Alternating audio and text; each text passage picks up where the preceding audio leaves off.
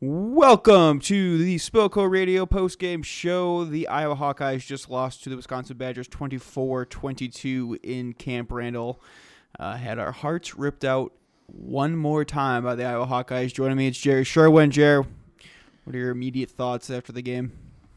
Immediate thought is, once again, settling for field goals has crushed this team's chances from taking a roster full of talent and just going and being an 8-win, 9-win football team now, and that's what we're settling for, just like we settle for the field goals. This is officially the game, Jer. I'm going to replay for you next summer when you start talking me into a 10-win, an 11-win, or even an undefeated Iowa team, just to show you that we can get excited every single year, but things do not change. I figured the best way to go about this is that in our over-unders this week on the show, we basically laid out how Iowa could win this game. If they hit the over and all of these not necessarily lofty over-under lines, they would have a chance to win. So quickly going through these, Nate Stanley over-under 240.5 passing yards. Under. Way under. Wisconsin over-under 2.5 sacks. That was also under. But the next one, Jonathan Taylor over-under 130 rushing yards. Way over. Over-under 2.5 receptions for Sam Laporta. Under. Tyler Goodson over-under 11.5 touches. Under. Iowa over-under 100 rushing yards as a team. Under. So you guys can kind of see the theme here, as we kind of alluded to during the show on Thursday. Sam Laporta, Tyler Goodson, these younger playmakers not getting an opportunity to make an impact in this game against Wisconsin. Quite frankly, leading is just another tell. As I said on the show Thursday, the reason Tyler Goodson is not going to get over 11.5 touches is because he's a freshman and they're not going to give him the ball because they don't feel like he can contribute. When in reality, he had before that Tracy touchdown, he had the longest play of the game. And he then just went right back to the sideline and it was utterly useless. To me, this is just another example of the coaching staff not putting the best players out there for a chance to win games that they could win. 100%. If one of us would have came on a week ago and said that Jonathan Taylor's going to have 250 rushing yards on 31 carries and Iowa's not going to rush for more than 100 yards, we would have expected a complete blowout. So once again, the defense did not do their job in the terms of actually stopping the run, but everything else they did. They stopped Jack Cohn. They went with the let him beat you process because it's not like Taylor got into the end zone. He never did. Right. But they got Cohen to actually throw a pick. It's so maddening because we had Wisconsin in the first half just collapsing. They were making penalties that they don't normally do. They were making mistakes they don't normally do. They had my mind is mush right now. It's just, I don't even know what to say anymore. I've been the positive guy. I've been the guy that's trying to rah-rah everybody. But then, Brian comes out there and has this game plan once again. We have 6 points, basically, until all of a sudden it was do or die time, and he started pulling shit out of his ass. And then here we are. We're still losers. And you just hit the nail on the head. Until they decided to just open it up and throw it around the field, the offense looked like it has every single week all season long once they hit Big Ten play. It looked utterly lifeless, and they couldn't do anything. And then when the second they started spreading everybody out and throwing the ball around the field, Wisconsin didn't know how to defend it, and it was also working. They were able to get Nate Stanley out, get him to release the ball quickly, so it negated Wisconsin sending the blitz all the time, and got all the playmakers that we have talked about since the summer, got the ball in their hands and started doing things with it. It's getting to a point where this coaching staff is becoming very, very difficult to defend. It's what's also frustrating to add to that, DC, is the fact that you watch Wisconsin and they're not doing anything tricky. They're not running like Chip Kelly's Oregon offense. All they're doing is putting a bunch of people in motion and making defenders have to think for a quick split second before one of the best running backs in the nation gets the ball, and he's super patient, and then he hits the hole that arises. It's not that difficult what they're doing. And when you watch Wisconsin football, it's hard not to just sit there and think, why isn't Iowa able to do this? How often do we ever send anybody in motion in this offense anymore? I mean, unless it's on the jet sweep that then gets blown up in the backfield, not very often. And that's the part of the problem, right? That's what this issue is with Brian. And you know what? I'm finally off the bandwagon. Everybody, I won't tell you anymore on this podcast that you need to believe. Brian Ferentz as the offensive coordinator is a failure. Brian Ferentz is a head coach. I can still talk myself into that, which is weird. I know, but weird. He doesn't call plays. But Brian Ferentz, the offensive coordinator, is over. It's bad. It's toast. And I know that we're not going to get a firing. I know that we're not going to get a parting of the ways. But the fact that this offense is so lifeless with all of this talent that you just mentioned earlier. Tyler Goodson had 6 touches today. We had Torrin Young working, and then they went away from Torrin Young. Yep. And it's just like, what are we doing here? What are we doing anymore with any of this talent? What's the purpose? Well, we're now in a spot where Illinois has a better conference record and almost overall record than Iowa does. God. After their comeback win versus Michigan State. They are bowling, and they are very excited. We have 6 wins, and we feel as if the world's falling apart around us. There's a very, very, very real chance after Minnesota put on the smackdown on Penn State today that we go into the game against Illinois with the exact same overall record as Illinois. Yeah. Wow. It's scary.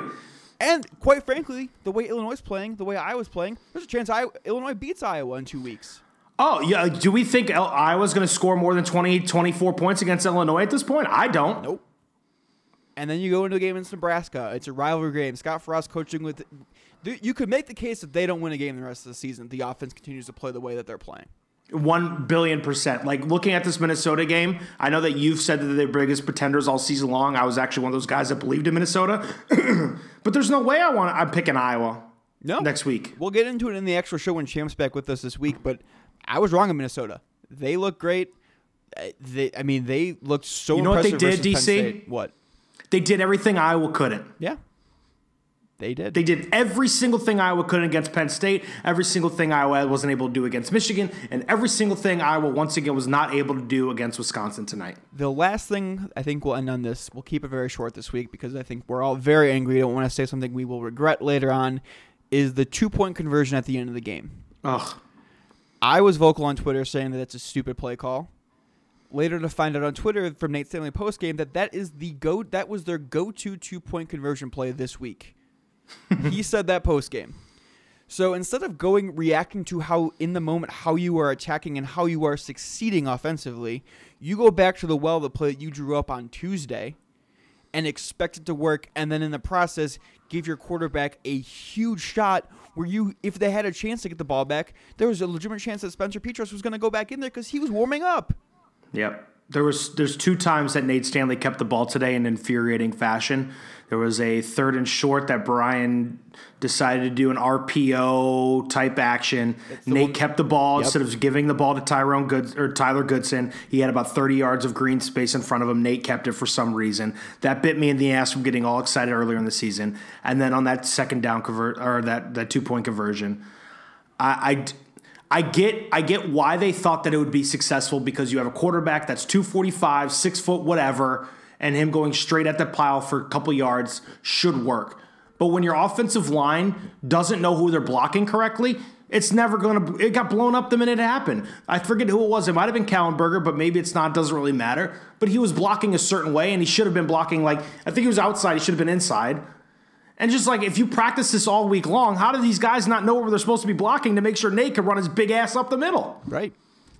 And on top of it all, there are going to be people on Twitter who say there are positives to pull from the second half when they aired it out and started making their comeback. But you know what? Don't care. I was going to go right back to what they did in the first half of this game next week versus Minnesota and expect a different result. I'm done being I'm going champ here, and I'm not. This isn't heel. I'm not going to go heel.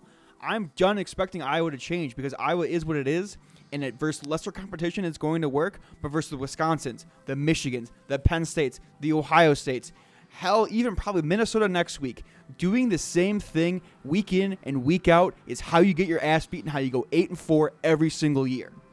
Yeah, and you just live in the margins and hope you get lucky. I swear to God, we just hope we get lucky more so than we actually want to go out there and do what Wisconsin did and just run it down somebody's throats. It's so mad. We should be that program, guys. I know this is going to be a shock and people are going to want to be positive, and you're talking to the Captain Optimist here. But there's no reason Iowa should not be able to do the same things Wisconsin did today at all, period. End of story. Absolutely.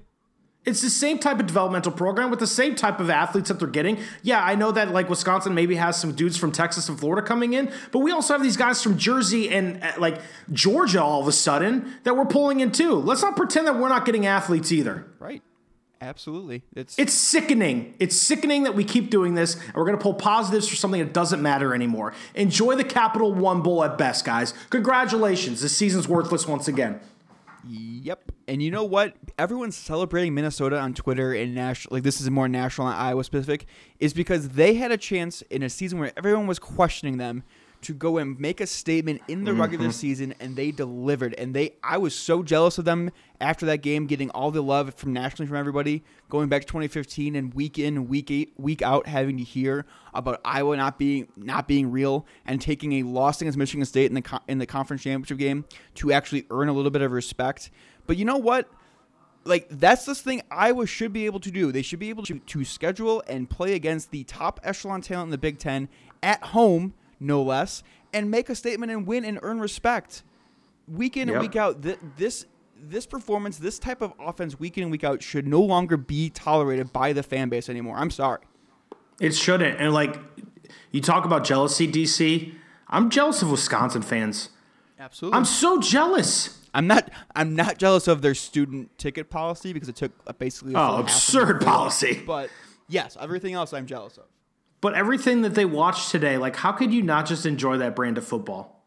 Yeah, I mean, they have a quarterback who does not scare anybody, and they still can rush for over 300 yards as a team. Oh, and then he still, when it mattered most, he put one right on the money and moved the ball 56 yards on the field for their highest passing yardage of the season in one play. Right against Iowa, too. So, all right. Well, we'll come back next week on the show, and we'll I'm so sad. Get Champ's thoughts after going Keel. He was quite entertaining to watch the game with today. But for Jer, I'm DC. We'll talk to you guys again next week. I guess go Hawks. Enjoy your sushi.